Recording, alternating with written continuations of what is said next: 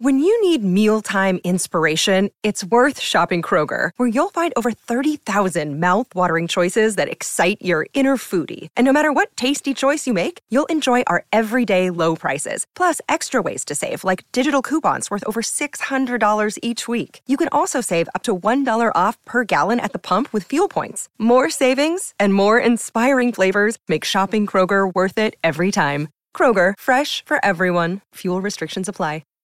I'm Brian Hyde. This is Rolling Stone Music Now.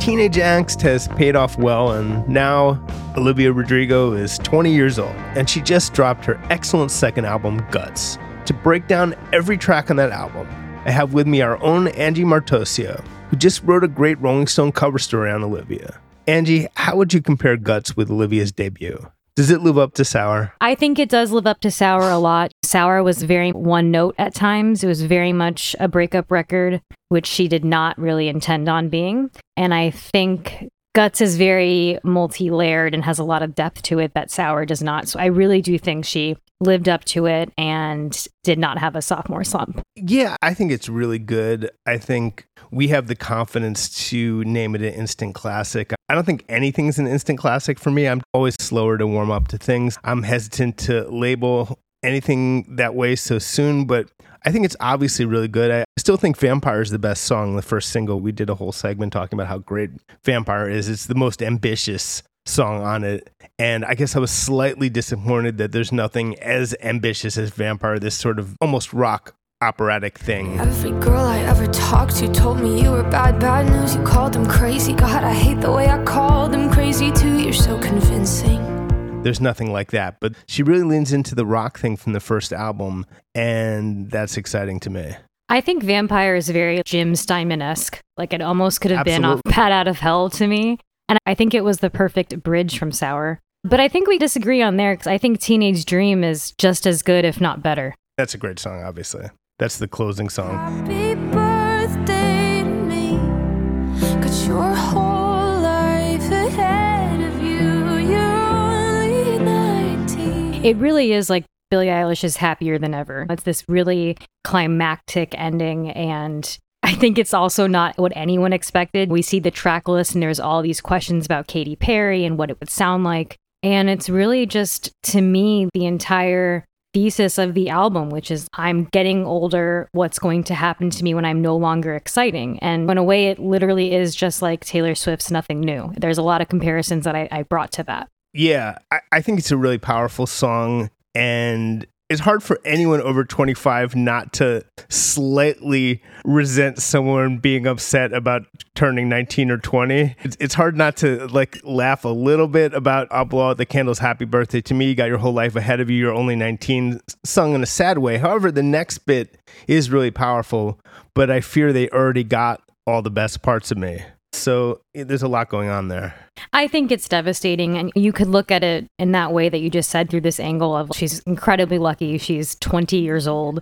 Her life's going to have so many different directions and twists and turns. But when you really talk to her about the song, which I got to on our final interview, she really just said it was about her biggest fears of what's going to happen when I'm not this prodigy and I stop impressing people and I'm good and not great. And I think that's something that we can all relate to outside of our profession and just in general. It's important to mention that when she already looks at her album Sour and she talked to you, it seems like a million years ago to her, and she's saying that she wished she could have told herself that it gets much better, and some of it seems ridiculous. And I think hopefully she'll be 25 and rolling her eyes about her angst over turning 19 or 20.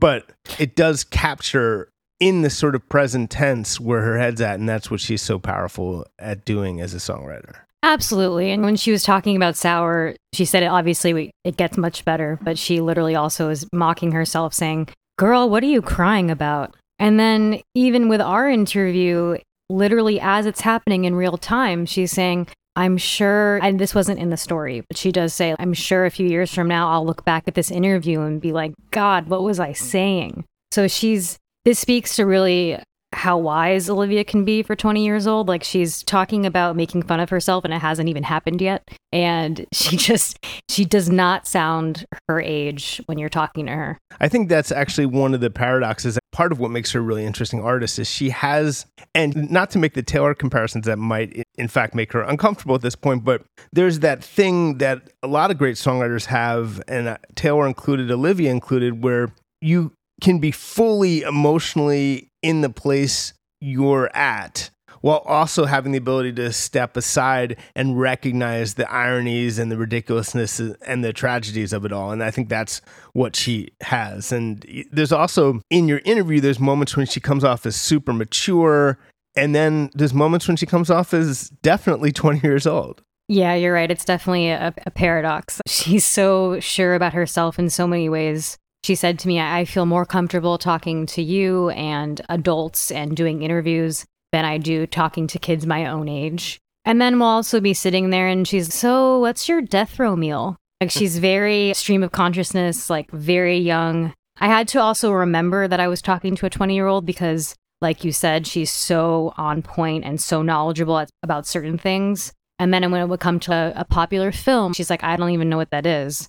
And I had to remember, like, oh, right, you were not alive when this came out. You talked about Moonstruck, and that came out many years before her birth. Yeah, and on the one hand, Cher is extremely cool right now with Gen Z, and I get that. But it also wasn't that shocking that she wouldn't know this film. It's just, I wasn't expecting her to.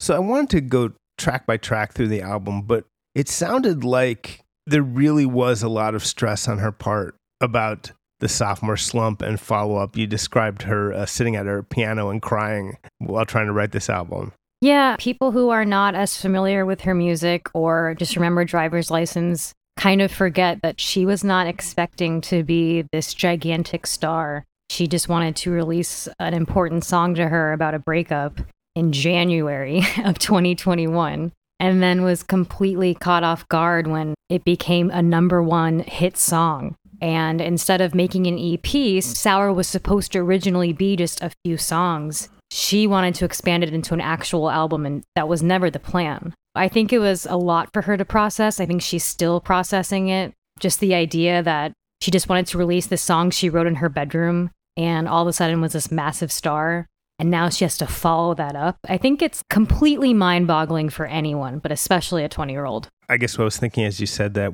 was the complication is she already was within the rather specific milieu of Disney kids famous, which is weird. She was famous, but she wasn't like Hilary Duff level famous. And yeah, she had nothing near the caliber of a Lindsay Lohan, but she still, I think she really was well known, but not a household name the way she became. I mean, she was very real with me about how she felt during this whole process, and she did not sugarcoat the fact that she would start to make guts. She would walk into the studio with her producer, Dan Nigro. She would sit down at the piano and she would cry.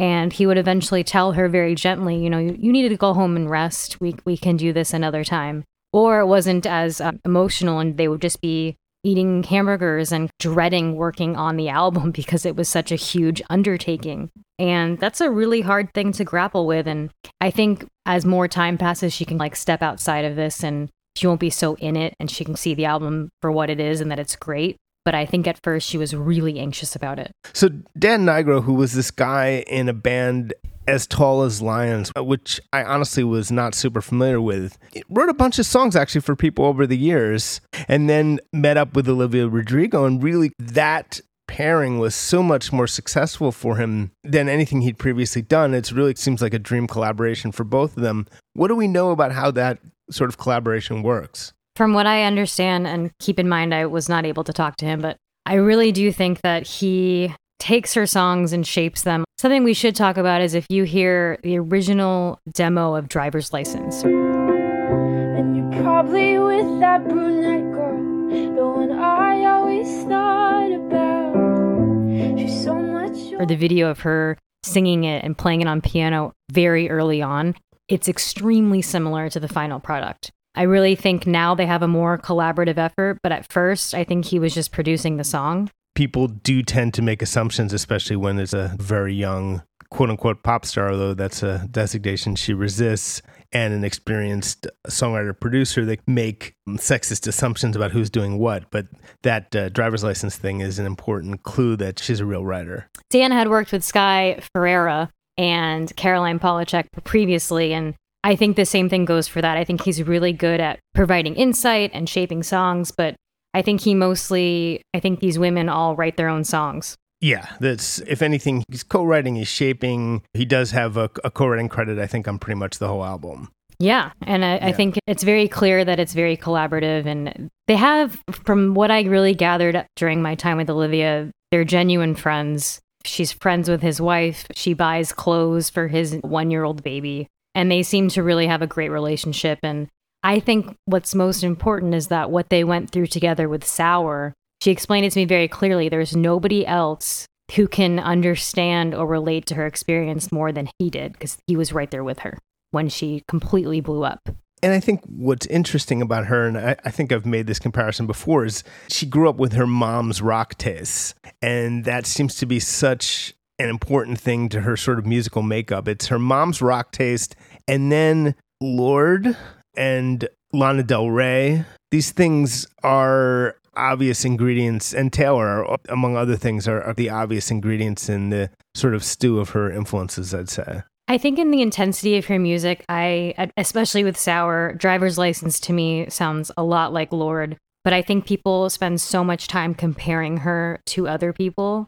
And it's like you said, she takes inspiration from all these little things, but to me, she doesn't really sound exactly like any one of them. No, but she definitely sings in cursive, like Lorde and other people. She does that thing to her consonants. The kids call it singing in cursive, which is a just absolute perfect description of that thing she does, which Billie Eilish does too. It's just that generational singing thing that they all do. Oh, absolutely. Yes. And you also, like you said, her mom's rock taste is insane. The fact that she was waking up her alarm clock for a period of time when she was very young was a Babes in Toyland vinyl record.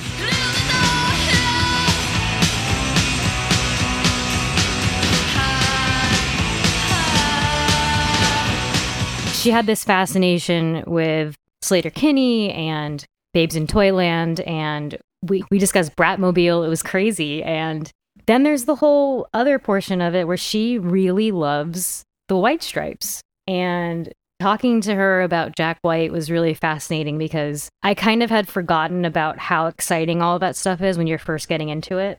I'm not jaded in any way, but it's been years since I've really heard that stuff for the first time. And just the way she was talking to me about Elephant and stuff like that was fascinating. What we didn't know until your story is that she's also really into Rage Against the Machine right now. She's such a fan, and she would drive every day home from the studio listening to them. And I think that kind of like excitement and rock and fervor that she's feeling is so palpable. And I'm really glad that younger people are getting into it. It's crazy. Bratmobile have 92,000 monthly listeners on Spotify, and she has 60 million. So if she can spread the wealth, that would be very nice. It's quite a contrast.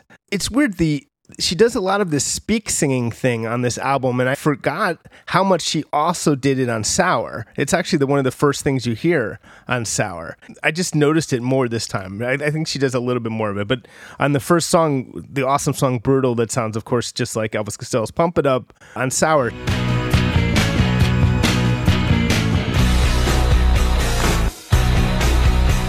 She does a lot of that speak sing thing. Sure, I think that I'll die before I drink, and I'm so caught up in the news of who likes me and who hates you, and I'm so tired that I might quit my job. I think it's more daring. Brutal, the song you just referenced, was very daring at first. I think that's what drew everybody in. That's one of my favorite songs on Sour. I think it's just one of her greatest songs.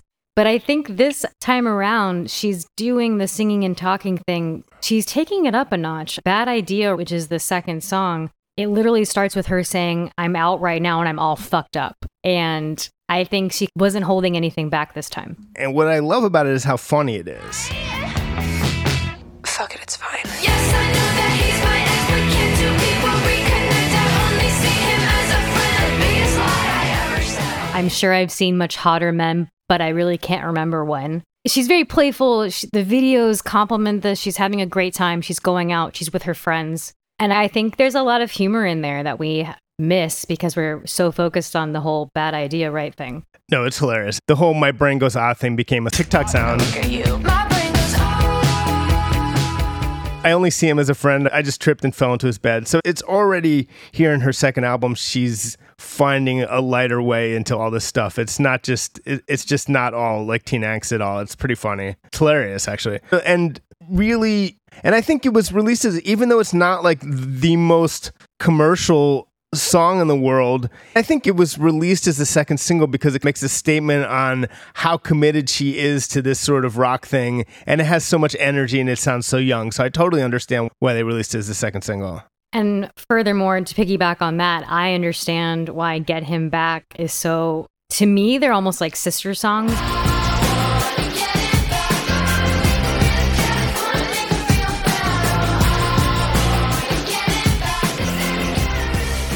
Get Him Back is definitely another variation of the theme of Bad Idea, right? What I like about it, it's a simple thing, but obviously Get Him Back is a double entendre. It's two things. She wants to get him back in her life, and she also wants to get revenge on him, and it plays with both meanings. The difference between I Want to Get Him Back and Bad Idea, right, is it has that sort of teen girl pop rock sound of the OOC. It could be like a Kelly Clarkson song, or like I said, or Hilary Duff, or an Ashley Simpson song, or an Avril song. It has that exact vibe in the chorus. And what I even told her was the way that it's written is so brilliant, where I think my favorite line is, I want to key his car. I want to make him lunch. I want to meet his mom to tell her son sucks.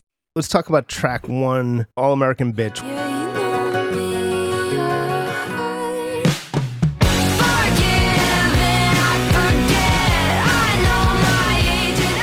So it's a quote from Slouching Towards Bethlehem. Joan Didion talks to a hippie runaway named Jeff, and Jeff says, my mother was just a genuine all-American bitch.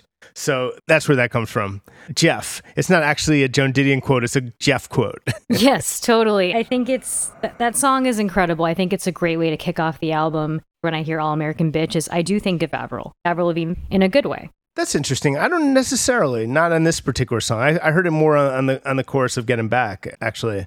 But interesting. It's a great way to introduce herself this time around. She's joking about being light as a feather. She says, I've got sun in my motherfucking pocket. So she's trying not to be whatever sad girl you thought she was. She's trying to tell you, I'm reintroducing myself and I'm older and I'm having a good time. As on the first album, I also heard a lot of Alanis in this one. I also heard it could be, Courtney Love could have written this, I mean, I could imagine the entire, I could imagine Lana, not the music, but the lyrics. I think it's drawing on a lot of the full canon here. But yeah, the combination of these sort of like sarcastic descriptions of herself as perfect in this little sing-song baby doll voice contrasted with the really aggressive rock. It's so 90s ultimately. I think it's ultimately so 90s more even than Avril. I don't think Avril really was known for like sophisticated use of sarcasm or was really ever that personal. Sorry, Avril fans, but at least at the beginning, certainly on the first album, those songs were written for her. It doesn't surprise me that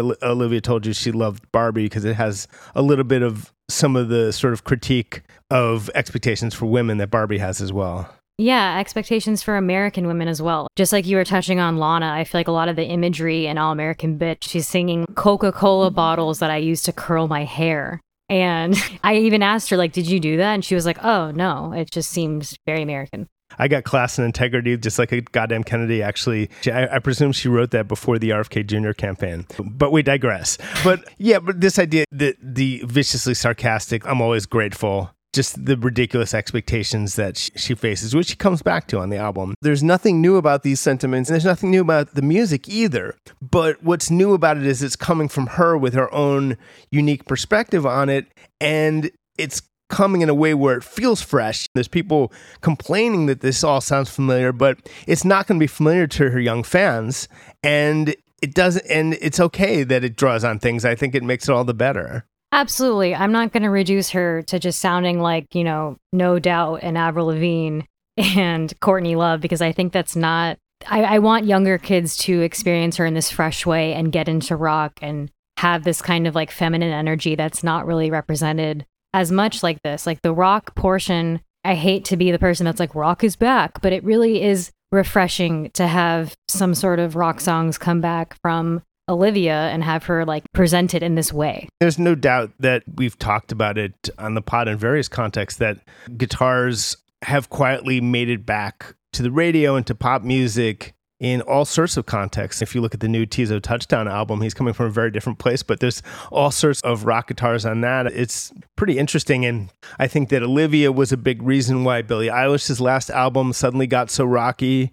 But as far as people using the obvious influences to dismiss it, I mean, it might sound insane to every 11-year-old on earth who's now wearing a Nirvana t-shirt, but there was a time when Nirvana, the snobbiest of snobs, found them very derivative and said they were just a Pixies ripoff, and they've heard this all before. That's just how it goes. Speaking of them, she does love the Quiet Loud, and I love that she's taken that on and carried that torch. Totally. This album it's all over. The Quiet Loud is, All American Bitch is quintessential Quiet Loud. So we talked about Bad Idea, right? I guess the only thing worth noting about Vampire is to me, it's obviously about this one sort of club promoter dude that she publicly dated, and you directly asked her about him and whether it's about him, and she no commented you, which is as close as a confirmation as one would probably get. Yeah, and she was, for someone who's saying no comment, you can't even see her expression there, but she was completely fine and happy to answer it and was almost expecting it. And I think it's hard to write an album like Sour 2 that's this honest and straightforward and not expect to be asked about all of these songs and the way she's been in this cycle and all these interviews. Yeah, and look, I think even Taylor is still learning how to deal with when you write a song that's obviously about somebody, but you don't quite want to say it. That's a tricky line to walk. Even when you're like Taylor and you've been doing it for years, you want everyone to know what it's about, but you don't want to say it. And that's a weird line to walk. And you also want to create something and not think about its reception and who is going to ask questions about it, because then that will cloud over that and that takes away creativity. I think Olivia spoke about this with Phoebe Bridgers in Interview Mag. That's a good point. You have to get into that blind place of creating and not worrying how the world's going to take it, and then you deal with it after, as awkward as it sometimes seems to be. And it does often seem awkward, which leads us to the next song, track 4, Lacey. Ooh, I care, like perfume that you wear, I linger all the time. Now, there's a thing to describe it as neutrally as possible. And this is apparently not what the song is about, but something seems to have happened between Olivia and Taylor Swift. And the reason we know this is she used to post really enthusiastically about loving Taylor Swift and listening to Taylor Swift, etc. And at some point during the release of Sour, that stopped. That's all factual. We know it stopped. We don't exactly know why. And the other thing we know is that I guess there were 2 songs, right, that when the album was released did not have Taylor Swift song credits, in the sense that she may have borrowed a bit musically from them, and then within months after the album's release, suddenly they did. Would you agree with the facts as I have stated them here? I would, and also it's worth noting that on my very last interview with Olivia, I asked for a simple breakdown of these events, and she was very clear that it was through her team and she had nothing to do with it, quote unquote. You're talking about the song credits thing, yeah. Yes, the song credits, and it was obviously after the album came out. And I have a really hard time figuring this out. There's so much ambiguity about it, but what you are saying is factual, that it was after the album and they ceased communication, at least from what we can tell on social media. Paradoxically, I bring that up for the song Lacey because some observers thought that Lacey is about Taylor Swift, but we were talking beforehand that there's strong evidence lyrically perhaps that it is not about Taylor Swift and is in fact about Sabrina Carpenter, who was the third person in the love triangle that she wrote about so eloquently on Sour. We'll never really be able to tell, and Olivia is fascinated with You're So Vain, and that Carly Simon has never exactly revealed every single inspiration on there. And I think she will take this to her grave, but I can see cases for both. The Bardot reincarnate line we were discussing earlier could definitely be more Sabrina Carpenter to me. But the thing that's worth noting is that regardless of who it's about, it's not necessarily a negative song, you know?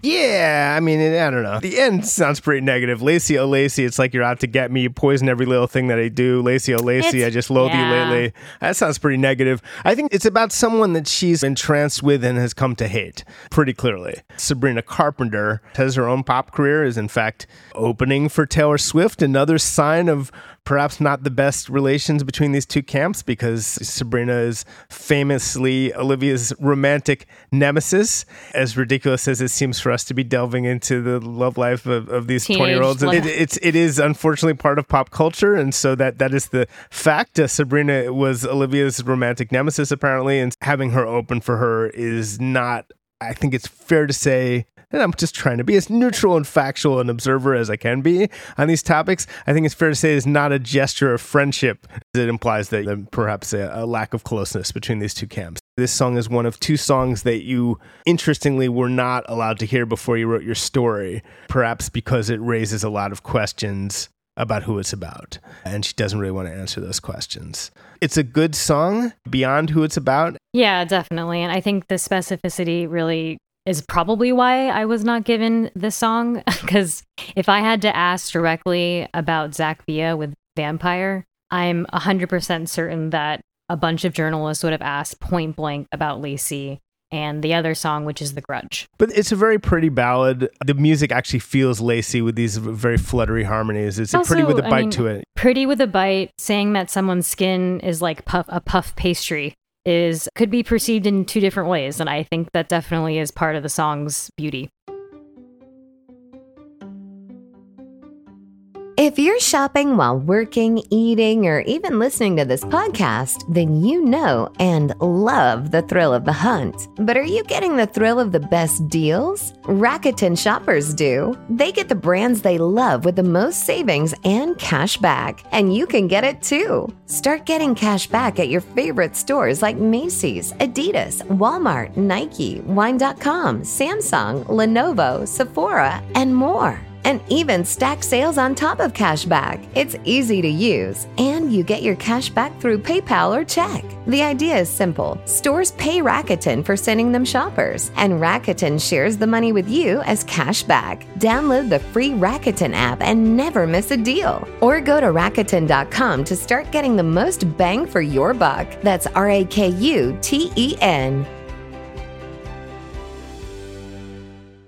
What's up, everyone? It's Reality Steve, your number one source for all things Bachelor Nation and reality TV. Every day, I'm giving you the behind-the-scenes juice and your info on all your Bachelor Nation stories, and also interviewing some of your favorite reality stars.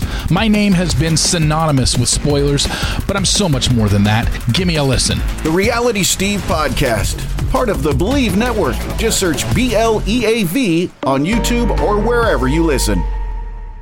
Let's talk about the next track, Ballad of a Homeschooled Girl. Musically, it really sounds like the Breeders or something. All my clothes feels like my skin doesn't fit right over my bones. So I guess I should go. Yeah, and I think there's a reason why it's like almost in the middle of the record. It's really just from an anxiety of feeling like you missed out on an upbringing. But what I saw more of was, it's a really fun song to dance to. It's another great upbeat rocker. And then also with the lyrics, it's like it's coming from this weird place of insecurity and doubting herself and not fitting in your clothes and a ton of 20-year-old topics. And the whole thing is just a litany of awkward moments. She talks about Googling how to start a conversation. I also really respect that she was very open about the fact that she had been listening to Ballad of a Thin Man and wanted her own song like that, only in the title, of course. Yeah, I don't hear a lot of other resemblance. The subject matter is super refreshing, and it does go back to that thing of she listened to Royals by Lorde and realized you can write songs about all sorts of things. And it doesn't just have to be about love. It doesn't have to be just about the club. It's very 90s, even in its sort of teenage dirtbag-esque lyrics, too. It's her whole thing is it's really familiar and really refreshing at the same time. I think that's a perfect way to say it, yeah. So she was homeschooled? She says she was homeschooled and then told me it was a set school, it was on set. So I'm pretty sure the way she explained it was that like it was a mixture of being on set and that her mom, who was a teacher, was teaching her. There's this underrated show on Netflix called Love. It was co-created by Judd Apatow. Love. Paul Russ's character, Gus, his job was being an on-set tutor. to a really spoiled child actor. So I just picture it like that. No, I definitely picture it like that. And I could do an entire episode on that show because it ended way too soon and was my favorite. But basically you believe it. You believe that she actually feels socially awkward. This isn't her putting on a pose to seem relatable. No, I experienced her mannerisms, and she's, like I said, she told me I'm more comfortable talking to adults and doing interviews, but even in that, socially, she can be pretty seemingly nervous. She would preface a lot of things in pop culture with, I'm sure you know more than I do, or maybe I'm getting this wrong, but, and I could tell that there's at least a percentage of that's very true. And I don't think it's calculated or anything like that. Listen, whether you're on set or literally being homeschooled, you're missing out on an ordinary childhood. You're in this bubble. And so I think that's what we're talking about here. Yeah. And Making the Bed reminds me a lot of the sort of like power ballads on the last Billie Eilish album. It definitely has that vibe to me, which is ironic because they felt influenced by Olivia to me. So it's a weird circular thing. Sometimes I feel like I don't want to be where I am, getting drunk at a club with my favorite friends, pushing away all the people. It's a weird circular thing, and also it really reminds me of Hole's Miss World, at least of the I made my bed, I lie in it. And she's using the bed as like the main focal point of the song. And she said she hadn't even thought about that. But my first time hearing it, that's exactly what I thought about. She got her driver's license, but in this one, she has a dream of driving and her brakes go out. It's her never-ending muse is her car. She is admitting to underage drinking on this song, and she was a little hesitant to put that stuff in, right?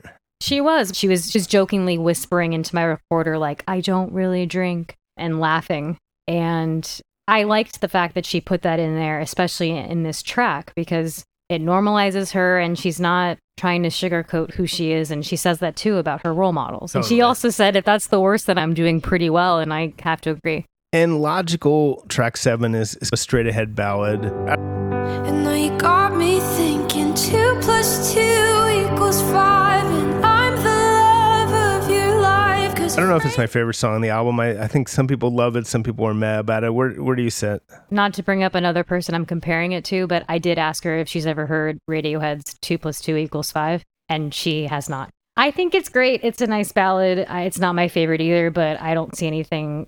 It's definitely something I like to play a lot more on this record. It's great. So we talked about Get Him Back. Number 9, Love is Embarrassing. Has like a Go-Go's vibe. Told my friends you were the one after I'd known you like a month, and then you kissed some girl from high school. Yeah, she basically says I'm going to start World War III, and I'm planning out my wedding with some guy I'm never marrying, which I think is a very important set of lyrics that describes a lot of her personality, which is that she spends so much time thinking about her future and who she will marry and have children with. And I think there's a hint of like seriousness in this. She's so obsessed with that whole thing. It's just a full-on pop rock song. And I'd love to know a little bit more about, because one thing that Dan is really good at is capturing this vibe of, it sounds like a live band playing, but a little more polished in that 2023 way where it probably isn't really a live band playing, but you're not sure. And that's a really interesting kind of balance. So I'd love to know exactly what it does here, but this is going to, basically it's going to be great live. So if you listen to Good For You,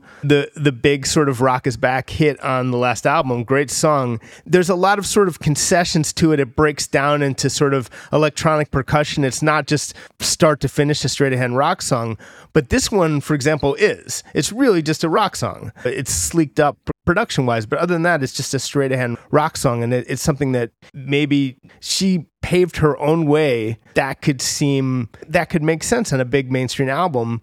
It's interesting. It's interesting to hear what this sort of Overton window of what's acceptable in a mainstream album essentially made for teens is in 2023. And she deserves a lot of credit for kind of opening the door to that. Yeah, it's concise and it's very 80s to me. And I especially love, there's no bridge, but she does say, I give up everything, and goes like 10 octaves higher. And I think it's incredible. Right. I would do it, but I can't hit that note anymore. But yeah, I think that part is so fun, and it's definitely just like it really does have like a Go-Go's vibe.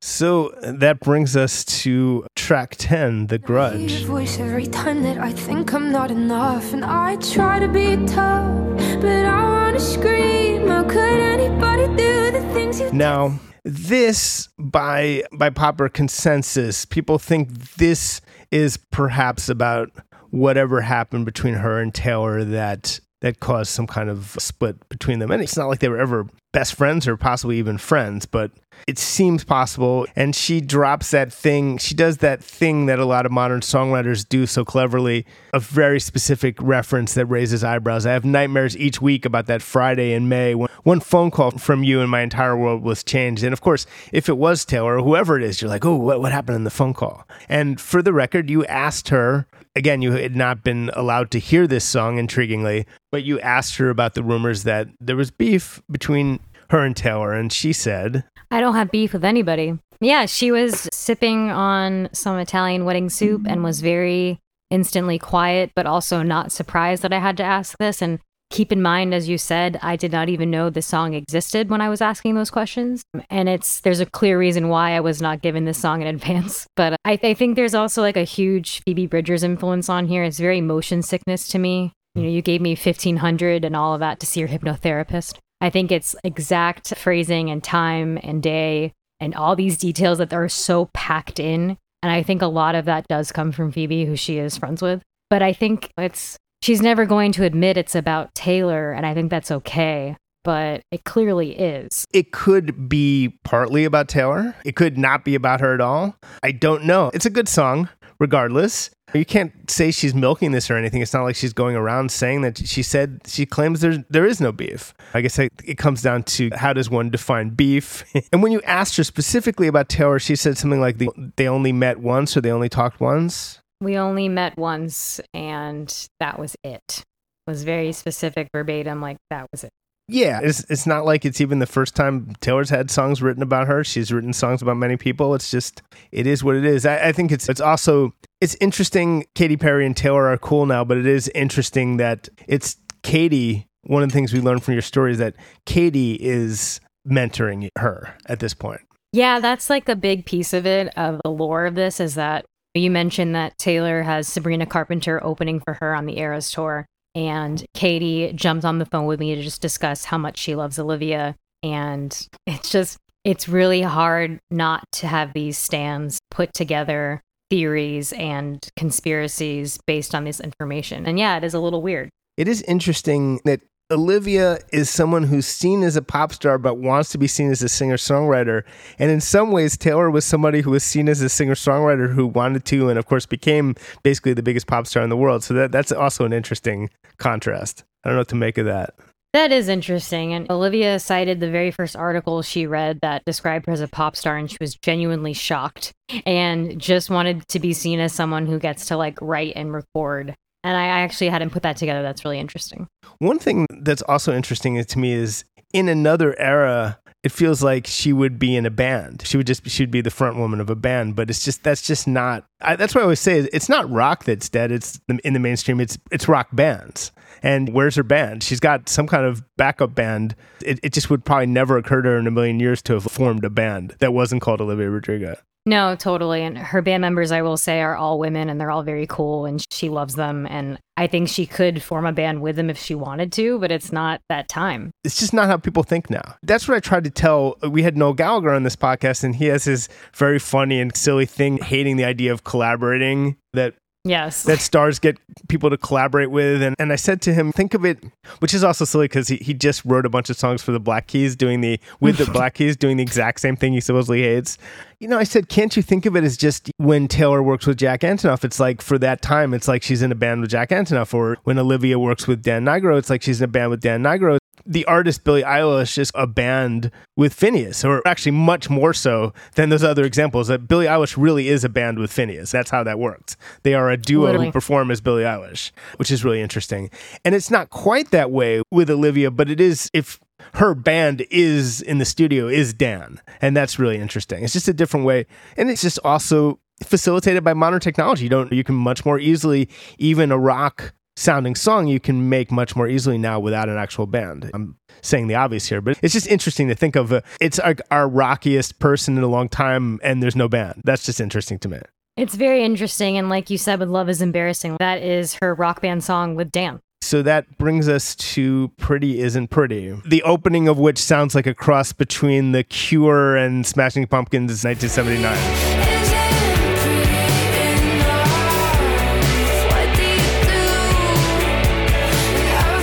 I literally told her that. More of The Cure. And I said, this literally sounds like The Cure. And she was very flattered. This one was co-written with Amy Allen. And I think it's the only one that's not just her and Dan, if I'm not mistaken. But yeah, it's very much that same theme of I'm not good enough, I'm not thin enough, and what do I do and pretty isn't pretty enough. To me, it's similar to the Sour song of I Hope You're Okay, because it's like the outlier. It's a little bit different, and that's great. It makes it more well-rounded, and I hope it's not overlooked because it's a really good one. It does. The whole thing has that sort of like dream pop feel to it.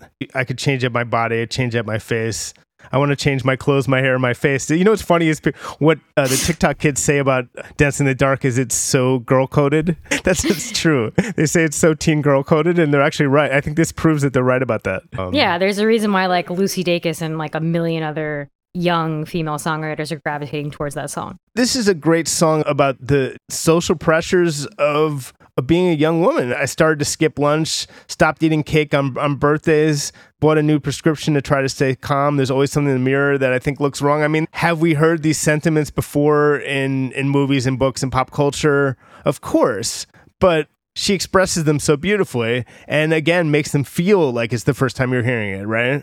Yeah, absolutely. And she's very clear to say that it wasn't even autobiographical. She wanted to just write a song about girlhood. And I think a lot of that was the co-writer too that brought those ideas of the prescriptions and not eating. And it's, you know, this is like the main point of this episode, I think, is that she is reintroducing these things and she's not necessarily copying it and she's making it seem fresh and new. And it's exciting. And I could see this one as a single, actually. Yeah, it's great. So we talked a little bit about Teenage Dream, which you think is the best song on the album. We started out, so we'll bring it full circle.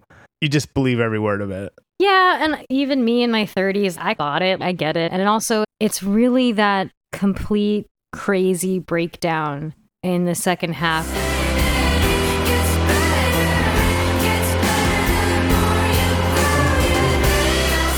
That's why it's so good and it really hits the way it does. And that's where I believe it. It gets better, but what if I don't? And just that refrain over and over, it's like the perfect culmination of the record. And yeah, I can't say I resent her. I get it. She was just really honest about the title and Katy Perry. And she's like, it's not going to come up first on Spotify. We thought about it. But I love that she says that, like, it's been discussed. She wants us to know it's been discussed, and she did it anyway. She bravely overlooked the SEO issues of the title and went on with her art. Anything else about her as an artist that you didn't expect? I knew she liked music, but I didn't know the level of nerdiness that she has and knowledge of rock, and I loved that. I'm never going to bring up Bob Dylan, but I love when people do, especially younger artists. And she told me that she rides the plane rides or Blood on the Tracks is her album, and she's really into Planet Waves. And she has so much more to discover and she's not done yet. And she's just so eager to learn more. And that was the best part, was like, I didn't even bring any of this up. She was bringing it up to me. She has a strong passion for one of Bob Dylan's most thoroughly mediocre albums, Planet Waves. Good for her. She said, what's it called? She had to Google it. Oh, Planet Waves. And I was like, oh. That's very random. I think even Bob Dylan would be surprised to hear that. And she did tell you that she would like to write a song as good as If You See Her, Say Hello, which wouldn't everyone, yeah.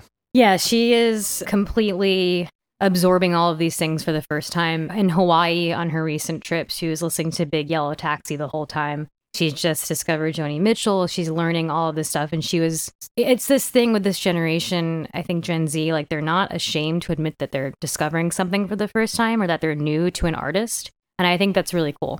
I thought it was really interesting. She did face this thing. She does wear her influences on her sleeve, and especially did on the first album, obviously. And there were people who, it sure seems like, demanded song credit, including Hayley Williams from Paramore. However blatant people think some of the borrowings were on that album, the opening track, Brutal, is literally her writing a new song over Pump It Up. I, of course, when I first heard that, I was completely delighted, but it's not that different from when someone samples something really obscure that you love and the world's getting to hear it in a big way. Not that Pump It Up is obscure, but it is obscure to Gen Z. So to have basically that the exact sound of Pump It Up is somehow cool enough to be on this Cool Young album was absolutely hilarious to me. So I loved it and Elvis Costello loved it. But all this to say is, you asked her a very clever question, is when she's older, would she make someone add songwriting credits for borrowing from her? And she was like, no, which is really interesting. She said no, and what I left out in that was I spent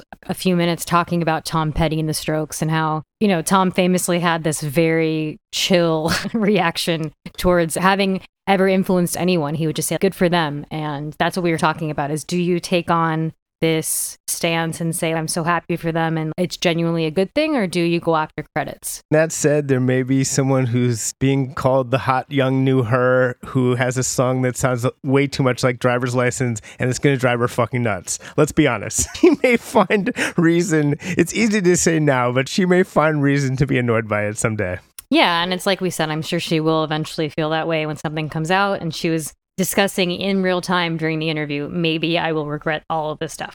So it's pretty great. Angie, thank you for joining us. Hey, this was so much fun. Thank you. And that's our show. We'll be back next week. In the meantime, subscribe to Rolling Stone Music Now wherever you get your podcasts. And please leave us 5 stars and a nice review on Apple Podcasts and Spotify, because that's always appreciated. But as always, thanks for listening, and we will see you next week.